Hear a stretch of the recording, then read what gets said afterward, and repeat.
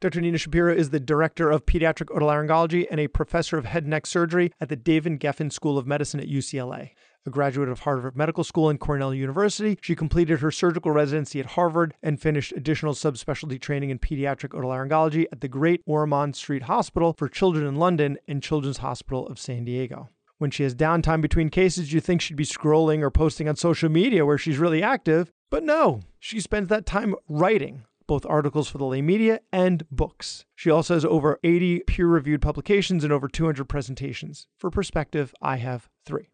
She is on the show today to talk about her book, Hype, A Doctor's Guide to Medical Myths, Exaggerated Claims, and Bad Advice, How to Tell What's Real and What's Not. We often hear pseudoscientific claims from our patients and even our colleagues, so we started with the incident that motivated her to write the book, hype that she has fallen for, a recent diet fad that she thinks actually lives up to the hype. And we also talk about how she navigates conversations with patients when they bring up pseudoscience. She can be found on Twitter and Instagram at Dr. Nina Shapiro and visit her website, also drninashapiro.com. Welcome to the Physician's Guide to Doctoring, a practical guide for practicing physicians. Dr. Bradley Block interviews experts in and out of medicine to find out everything we should have been learning while we were memorizing Krebs cycle. The ideas expressed on this podcast are those of the interviewer and interviewee and do not represent those of their respective employers. Those on this podcast accept no liability for the outcomes of medical decisions based on this information. As the radiologists like to say, clinical correlation is required.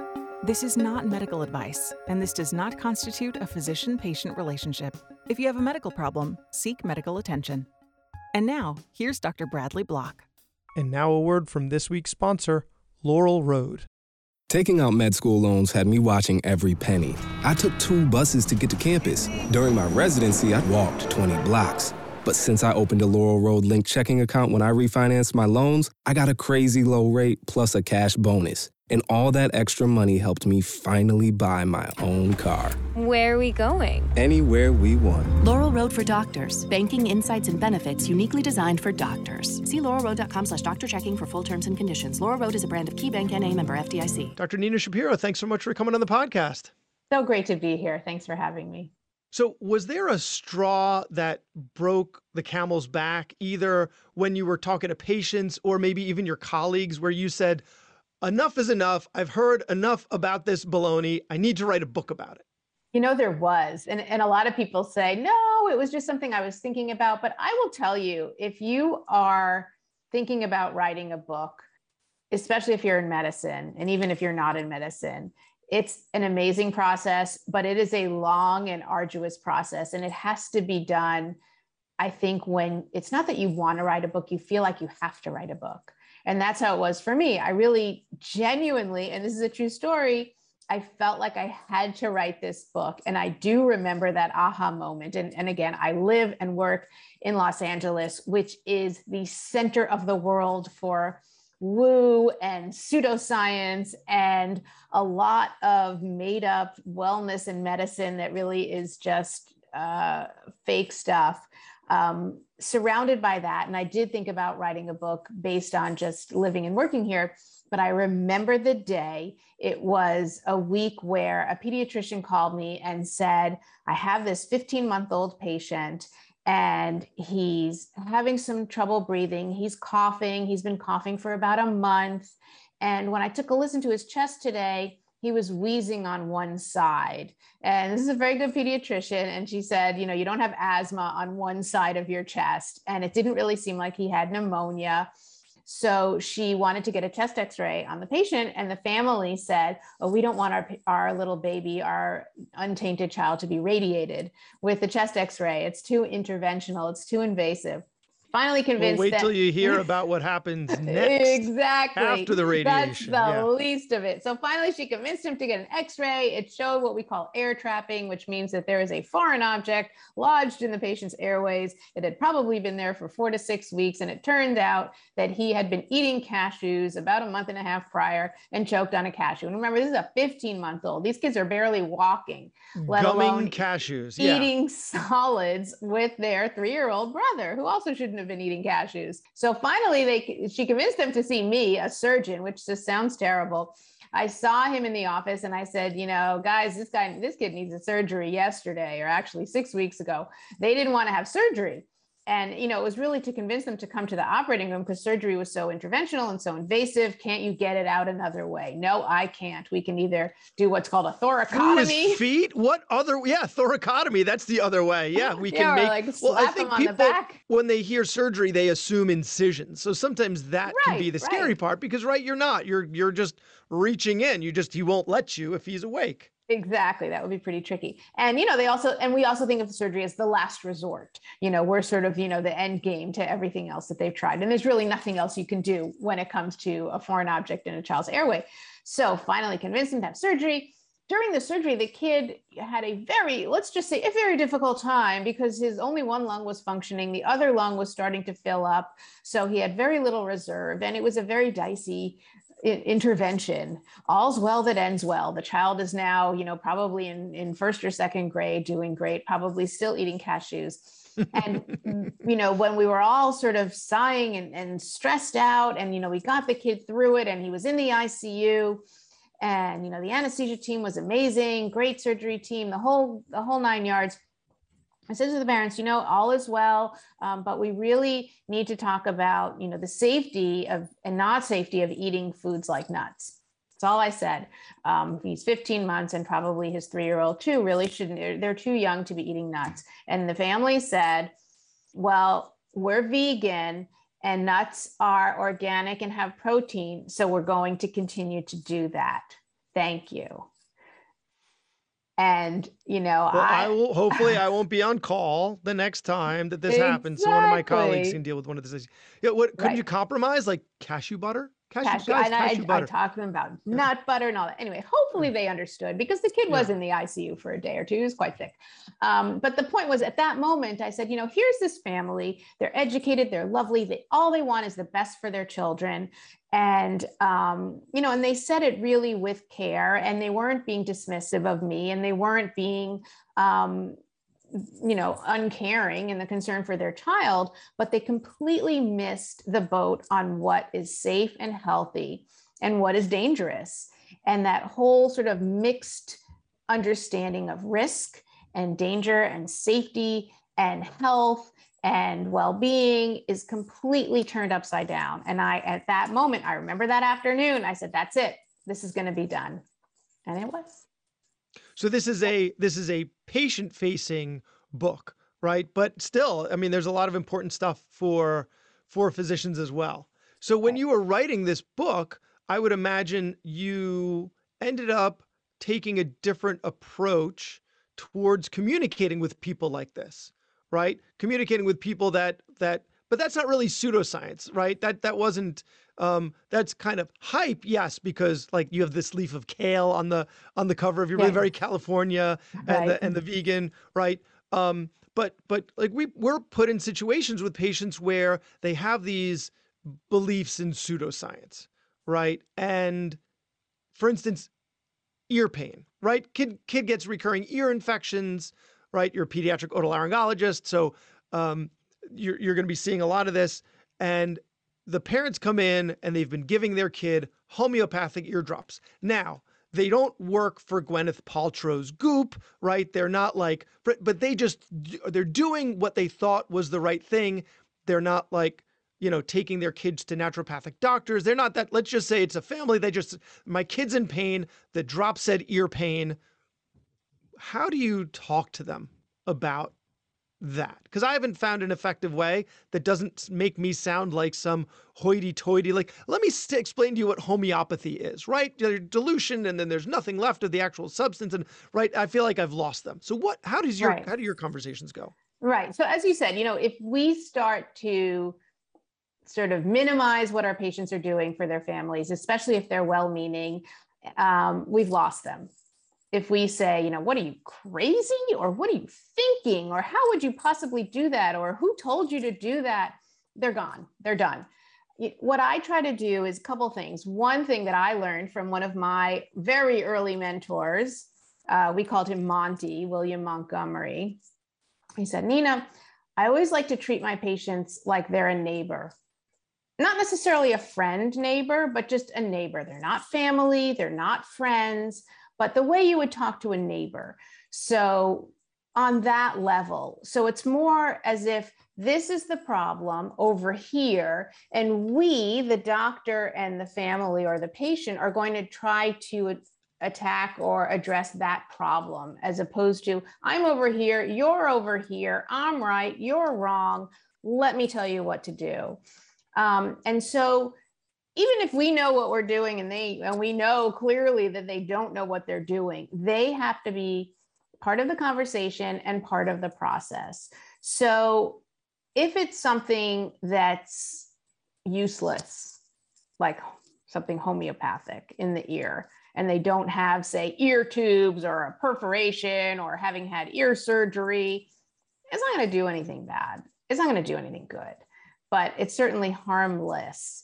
So I don't really dwell on things that are useless. If it's very, very costly to the family, then I'm a little more forthright of, wow, that's something that you really don't need to be spending $400 on for that one, little cc of golden drops that you've bought. So, if they have that, I'll, first of all, I'll say, well, how is it helping? And maybe it is. And maybe they don't really have otitis, and maybe they don't have anything.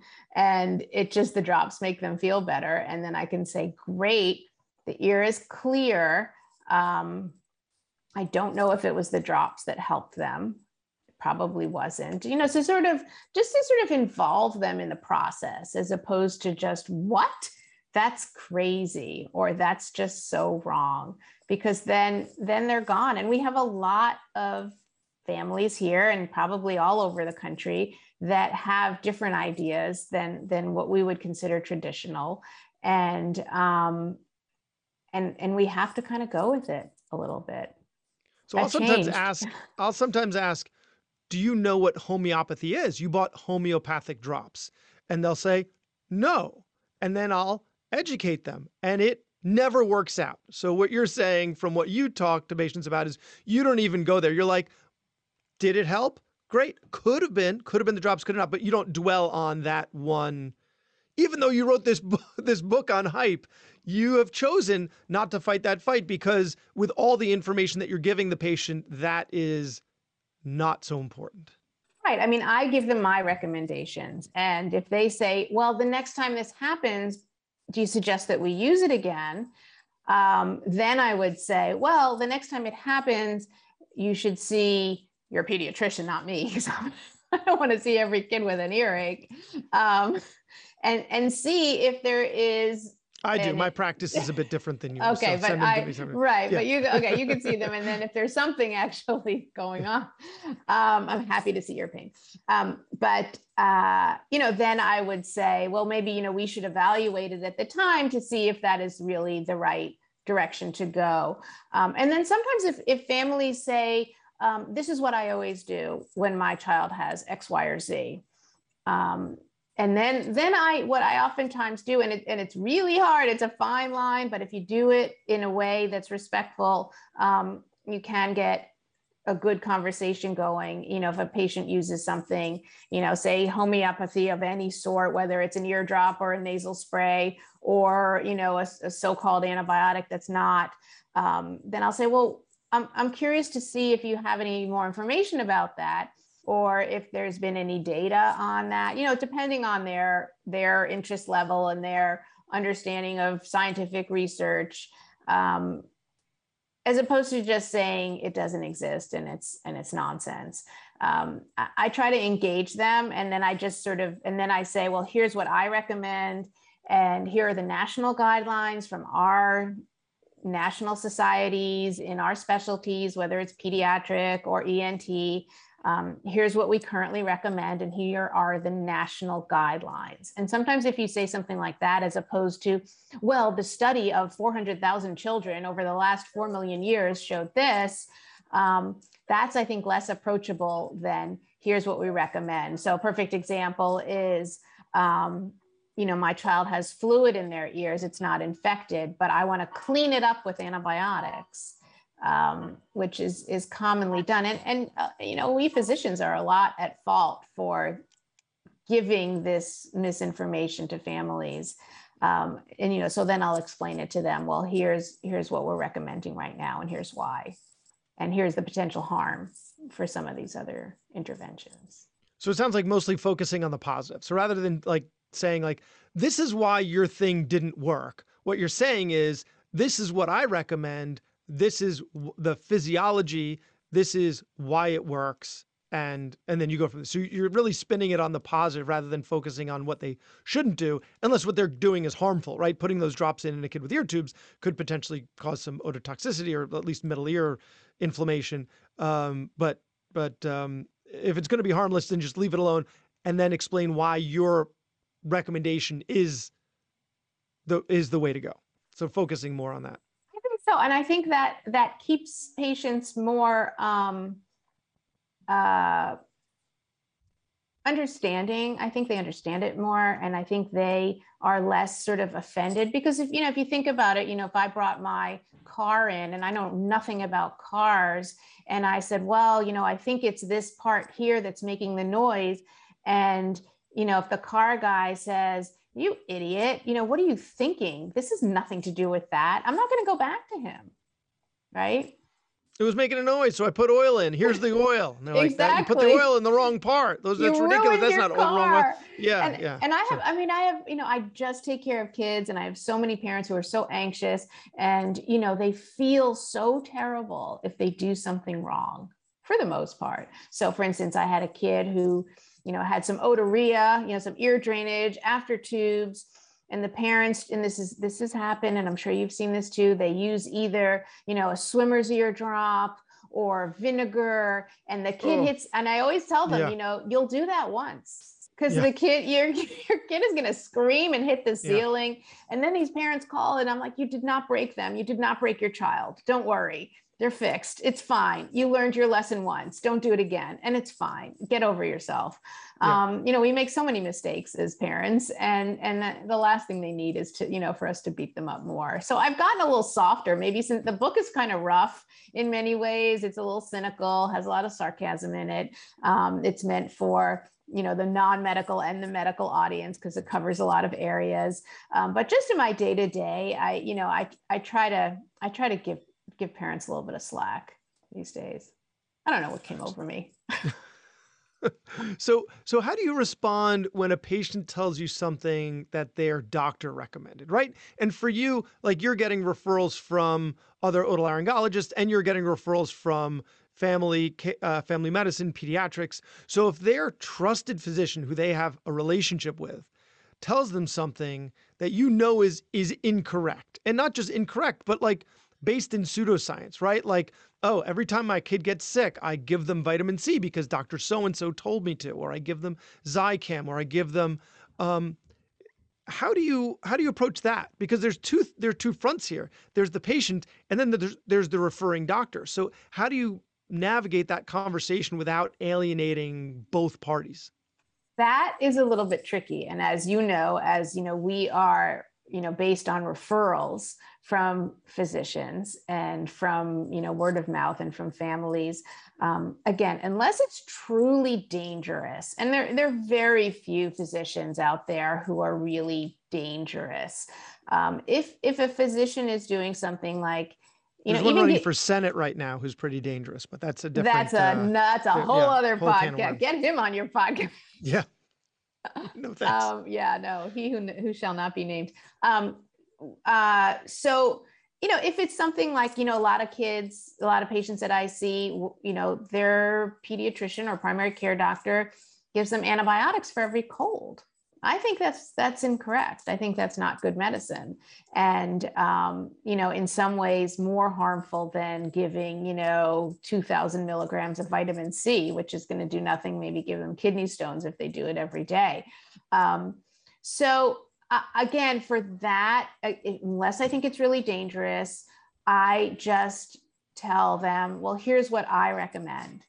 And here's what a lot of people recommend. And here's the way, and here's what it's based on, and here's why. And then I would maybe give them some not soft data, but data in a way that's not like, well, a study showed this, but, again, going back to guidelines, I feel like guidelines are our enemy and guidelines are our best friend because, for us as practitioners, we have to keep up with the changing guidelines, but it does give us a little bit of support when we're doing something that is potentially different from, say, 5 years ago, 10 years ago, or even 2 years ago. So, if I have a patient who's having their tonsils out and the parents are pretty insistent on having antibiotics postoperatively, and then I can say, well, actually, the new recommendations based on a lot of years shows that antibiotics can actually do more harm than good. And once you say that, they'll usually go for it. But when it's another practitioner, and again, I live in a big city, as do you, and, Los Angeles is a big county, big city. There are 10 million people in Los Angeles County. If it's, and there a lot of doctors practice differently, I just tell them the way I do it and why. And, I don't like to doctor bash. I think people know when they meet a different doctor and they have different philosophy or different way of practicing. And for many people, certainly people who have those options, they make their choice and they'll get different care wherever they go. Is there anything that and I apologize, this is not exactly in the questions that I sent you beforehand, but is there something that you've seen in a lot of the community physicians that end up referring your patients? Like, this is your opportunity to give a mini talk on something that you would like to see them do a little bit differently. Maybe they're making some recommendations that you think, or telling their patients something that you think they should be doing just a little differently. This is your opportunity to talk to them.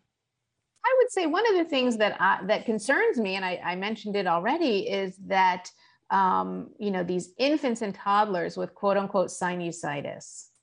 We see a lot of that, even in Southern California, where the weather is beautiful every second. We see a lot of runny noses, stuffy noses. We didn't see it a lot during quarantine and COVID over the last 2 years, but we're seeing it again now with a vengeance. And these kids who have recurrent, really just bad colds, and sometimes even, viral bronchitis, they're on antibiotics every couple of weeks. And then what do you know? They stop responding to antibiotics when they never really did in the first place, or they got better while on antibiotics, but it wasn't really the antibiotic. It was just the 10 days of recovery. So, I wish that there were less use of antibiotics out in the community. It's, people come to the doctor, and I remember this even as an early intern and resident, that, in the ER, they always told us that when a person comes into the doctor's office, they want to leave with a parting gift. And that it usually is in the form of a It's not a birthday party. They don't get goodie bags. That's not how this works. They want that little piece of paper. And we don't have samples anymore, so we have to give them the actual prescription. And I remember we started prescribing this really cool, powerful medication called ibuprofen. And people didn't know that name. And so they would go to their pharmacy and get this prescription filled for ibuprofen. We're going to give you a really high dose, 200 milligrams. Because people, wanted to leave with something. And now I think people want to leave with a prescription for an antibiotic. If they're going to take their child out of school, bring them to the doctor's office, they don't want to leave knowing that they're sick and they just have to get better. And it's just going to be a matter of time. And I try to really do that with a lot of patients, is flip it into, if I'm not going to give them anything, I'm not going to recommend surgery, I'm not going to recommend a medication, I'm really not going to recommend anything. And then they feel like, well, then what's the point? And I'll say, well, here's the good news. You don't need a surgery. You don't need medication. You just need time or X, Y, or Z. So to give them that, at least, because they want something when they go to the doctor. I give them my business card and a sticker.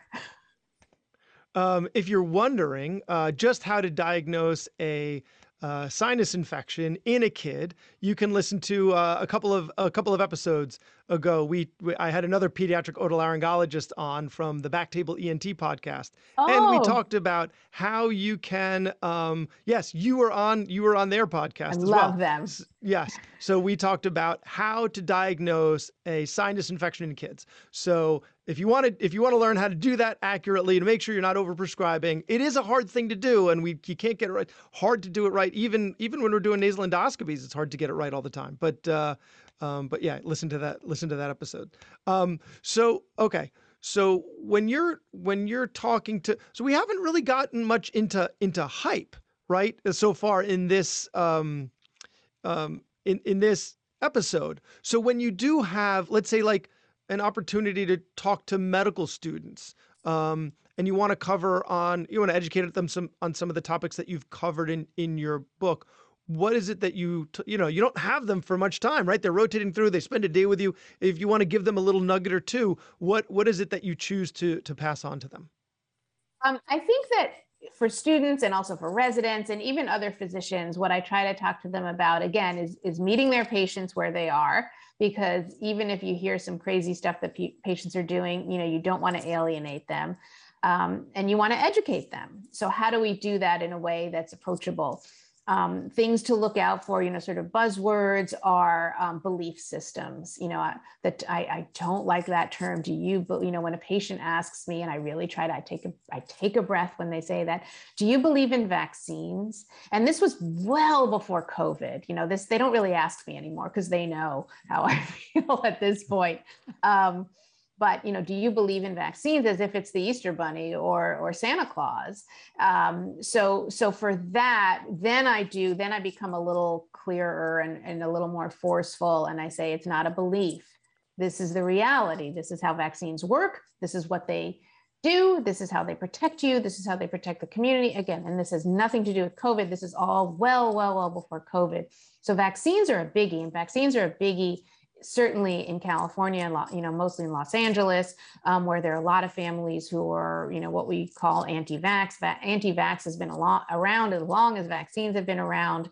So, that's a big crazy topic. Political like juxtaposition of where like the far left and the far right end up meeting, right? Because now the far right don't believe in the vaccine, and the far left was already, like, I think like Marin County is one of the least vaccinated counties because, of what you said, right? They just, I don't want to put something foreign into my body. It's got toxins in it. And I just found that really interesting how these two, they couldn't be further apart in their belief systems.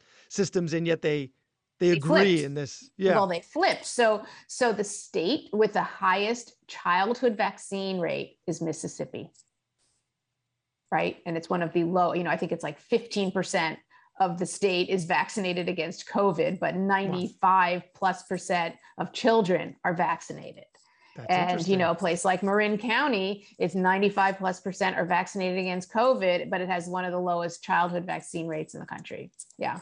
It's 180. That's so bonkers. Completely opposite political beliefs. Yeah. Yeah. Interesting.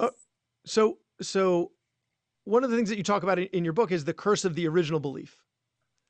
Right. The curse of the original belief is that once you've bought into something, it's hard to change your mind ultimately. Right. Because I think the reason is because we believe that we're good decision makers. So it was the right thing to do to vote for Donald Trump. Right. I'm not going to get too political on this, but it's too late. I already have. It was the right thing to do. So now, because I'm a person that makes good decisions, I'm going to continue to support a lot of what he does because I make good decisions, and my decision was to vote for him. So it's the same idea behind the curse of the original belief. Like, I have been doing this thing in my practice for a really long time, so it's going to be hard for me to admit that hasn't been the right thing to do. So is there a curse of the original belief that was particularly difficult for you to let go of? There was. And, it's a really interesting phenomenon. And it's sort of the idea, Donald Trump, for instance, that if you believe that you voted for Donald Trump for the good reasons and the right reasons, and anything he does that is not something, that deep down in your heart now is not the right thing, your original belief system will convince yourself that, well, it's actually okay because. So even though he's doing these terrible things or doing something that I know is not something I believe in, because I voted for him, I sort of owe it to myself that my belief owns me, and I have to stick with that. For us in medicine, if you think about how we practice now in 2022, or how we practiced in 2020, or how we practiced in 1992, it's one of the greatest things about being in medicine is that it does change. And that, what you learned as a resident and an intern and a medical student is very different from what you're doing now. And what you're doing now is going to be different from what you're going to do 10 or 15 years from now. And for many of us, especially surgeons, that's a hard thing to do. It's hard to change. And most people who make big changes remember the day that they made that change. I remember the day when I didn't ask the anesthesiologist for 25 milligrams per kilogram of ampicillin at the start of a tonsillectomy. And it wasn't too long ago. I won't tell you when, but it should have been a long time ago. It wasn't that long ago.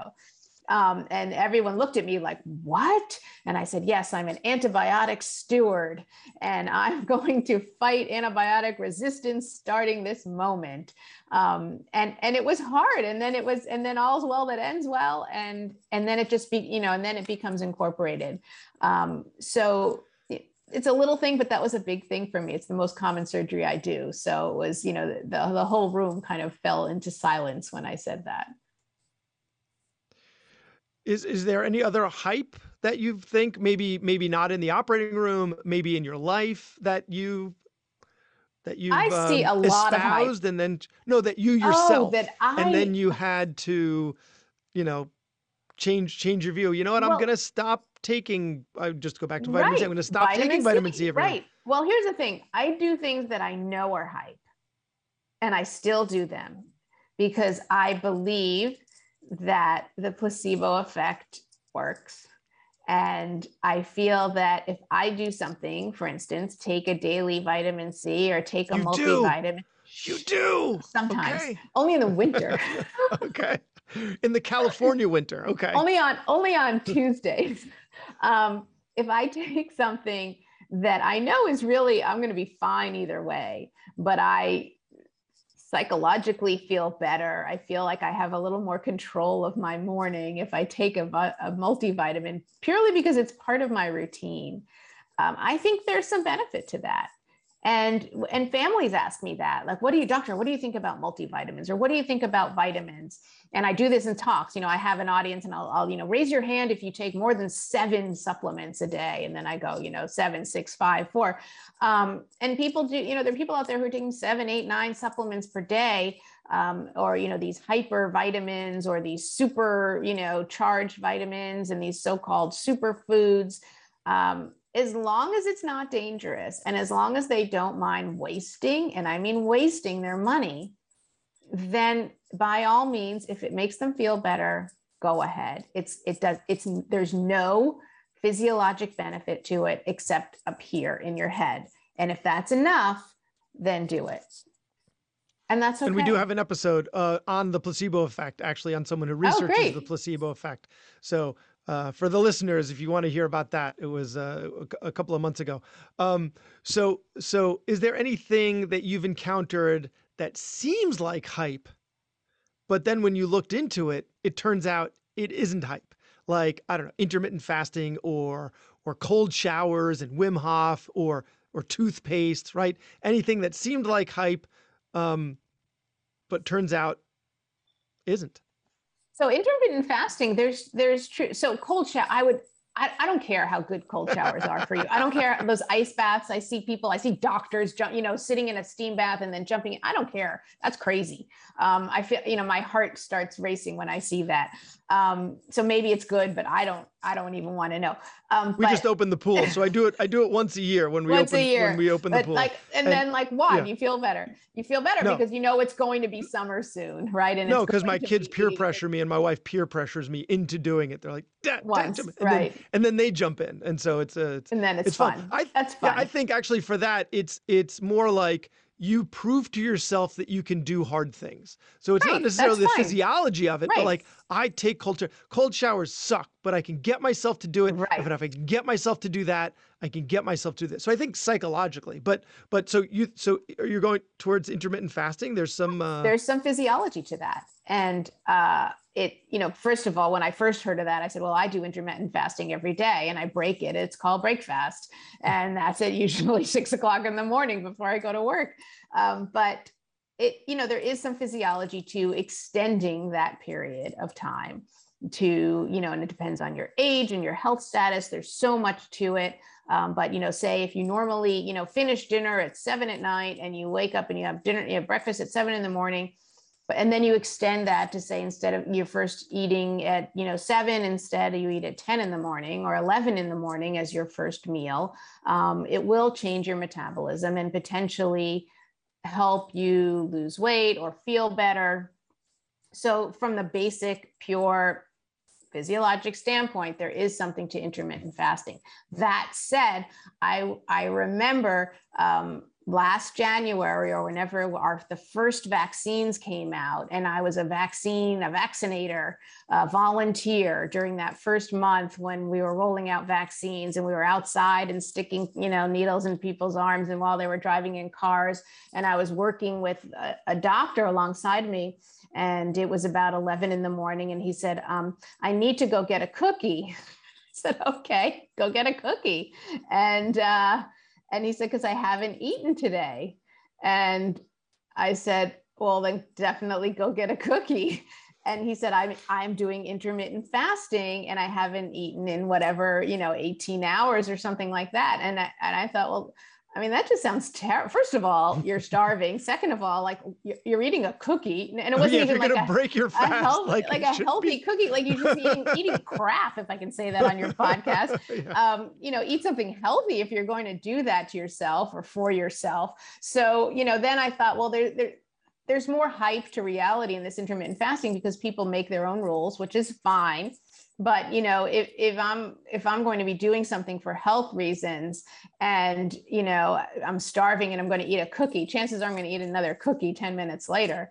And it's certainly not going to help my health or my weight loss or anything like that. But from a basic physiology standpoint, if you do wait to eat, there is some health benefit to it. But I'm not recommending it necessarily for everybody. Yeah. It's funny. I find diet to be like religion. People have these strong beliefs, but at the same time, like how we keep kosher in my house, like we just keep kosher in the house and the backyard, but like we can eat bacon and shellfish at a restaurant, and we can mix milk with poultry so we've chosen to make your own so rules. we've got this like belief Yeah. that this is the right thing for us to do. But we're going to give a little here and we're going to over there. And I think diet's the same thing, but also in the same way that people are so strong about their convictions with it. Like, this is the right way and everything else is the wrong way. And it's and I think that gets to some of the hype. Like it ends up you getting so fired up about how vital it is. And ultimately, like, you're right. It works for some people. There's some physiology behind it, but ultimately, like, and a lot of this stuff is just not sustainable. If you're, people do it for a period of time and then, oops, one day they wake up and they're hungry and they eat and then it's over.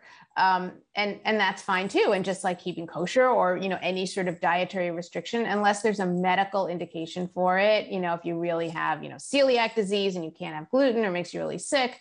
Or, if you keep, kosher, for instance, but you live in a community where it's really hard to keep kosher because your kids' friends and colleagues, and then they start going to birthday parties and you're going out to restaurants where there's not kosher, sometimes it's not sustainable. And then people make their own rules, which is fine.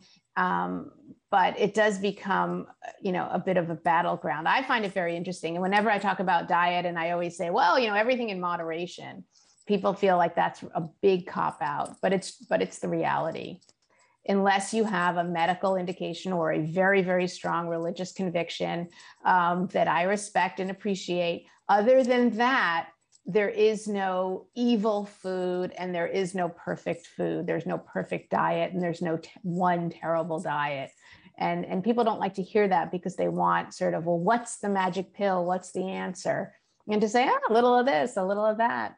It's not so exciting. One of my first podcast interviews with Stephanie Sogg, who we had back recently, we talk about weight, and how to talk to our patients about weight, how to have an effective conversation. And what she says is, food is not bad unless it's poisonous, it tastes bad, or it's gone bad. And then don't eat it. Right. If it's any of those three things, don't eat it. If everything else, it's not bad, and go ahead and eat it. Right. But, yeah. But people don't like to hear that. They want that prescription. It's like that piece of paper, tell me the diet. What's the best diet? What's the secret sauce or not secret sauce to make me, the perfect being that I am meant to be. And it's a little frustrating. Yeah. And whatever, like you said, it needs to be sustainable, right? Even if you give them this magic bullet, thing that they have to do, if it's going to totally turn their world upside down, then it's ultimately not going to work. It's not sustainable. They can't do it. So it even doesn't matter what that thing is if it's not sustainable. And if it's not, and it's going to be something that's so small that it is going to be sustainable, what kind of difference is it going to make because it's so small? Right, so it's a bit of a paradox. They're looking for something that they're ultimately not going to be able to do. Right. Very popular here still are juice cleanses. I don't know if that's all around the country, but whether it's a colonic cleanse or just a quote unquote juice cleanse, people genuinely feel like that rids them of all the evil humors in their body and probably the world. And I find that one very, very entertaining. My wife does that sometimes. She'll go on. I'm going to kickstart it with a cleanse. I'm like, okay, go ahead. But right, like back to what you were saying with the homeopathy eardrops. Like the conversation that I have with you is it's like, great, okay, go ahead. As long as what you're doing isn't dangerous. That's fine. That's fine. Yeah. So you also mentioned colonics. So the last thing I want to ask about is coffee, right? The hype around coffee, because I feel like every other day there's a study coming out that talks about the health benefits of coffee. And I think that's because as a profession, we are all dependent on coffee. And so we're going to seek out studies that justify our dependence on coffee. So what do you think? Coffee hype? And if you are drinking coffee, do you drink it orally or the colonic route? Do you just, put it right through your sigmoid colon? There you go. So yes. I don't care what they say about coffee. I'm going to keep drinking coffee. And, I guess you can say the same thing about wine. Maybe we like wine too, because there are a lot of wine studies too. I think with every coffee study, there's a red wine study. I think, again, this is so boring that coffee is actually good for you in moderation. I think the coffee studies now are more about whether it should be 1 cup, 1.5 cups. What do you mean by a cup? My cup is 20 ounces. Is that a cup, or should it be 2 cups or 3 cups? I think that's really, we know coffee is good for you. We know that too much coffee is bad for you. It's pretty simple. Will it be associated with longer life? Well, people who drink coffee regularly are probably drinking coffee because they're getting up and going to work. And going to work is associated with longer life and using your brain and using your muscles and using your body and using socialization. So it's for a study like that, especially when it's a diet issue, and I consider coffee part of your diet, or wine, which is part of your diet, it's too complex. I really think, even though they tease this stuff apart, most people who are drinking coffee on a regular basis are drinking it because they like it, and they're also drinking it because they need it. And it is an addictive drug, which is fine. It's a pretty safe addictive drug. And it's good for you in moderation. It's pretty simple. If you drink 5 or 6 cups of coffee every morning, it's not good for you. It's going to cause problems with your heart rate and your blood pressure, and you're going to have to pee all the time. And if you're a surgeon, that's really not a good arrangement. So I think there will continue to be coffee studies. And I agree. I think doctors do it because we like coffee. There is a podcast, Explore This Space. And the host, Mark Shapiro, who's not related to me, but is wonderful, has a whole like coffee thing going on Med Twitter, if you want to check it out. Much, much, much more advanced than I can ever talk about coffee. Interesting. Yeah. We'll have to check it out. Well, yeah. Dr. Nina Shapiro, author of Hype, A Doctor's Guide to Medical Myths, Exaggerated Claims and Bad Advice, How to Tell What's Real and What's Not. How do we find you online, and how do we find your other books as well? Because that Hype is not even your most recent book. You just put out another book. So actually briefly tell us about that. Sure. So thanks. So first of all, you can find me online on Twitter at Dr. Nina Shapiro, on Instagram at Dr. Nina Shapiro. My website is drninashapiro.com. Amazon obviously is the behemoth that carries all of my books. My most recent book is called The Ultimate Kid's Guide to Being Super Healthy. It is written for the audience of elementary school children and maybe early middle school children. And it is written to acknowledge them and empower them to understand what's going on with their health and with the world around them. And probably most importantly, why we grown-ups are making them do all the things that we make them do. Well, sounds perfect for my kids. I've got one about to start kindergarten and one about to start first grade. So I will definitely and have to have you back on to talk about it. Yeah. Dr. Nina Shapiro, thanks so much for your time. Great to be here. Thanks for having me, Brad. That was Dr. Bradley Block at The Physician's Guide to Doctoring. He can be found at physiciansguidetodoctoring.com or wherever you get your podcasts. If you have a question for a previous guest or have an idea for a future episode, send a comment on the webpage. Also, please be sure to leave a 5-star review on your preferred podcast platform. We'll see you next time on The Physician's Guide to Doctoring.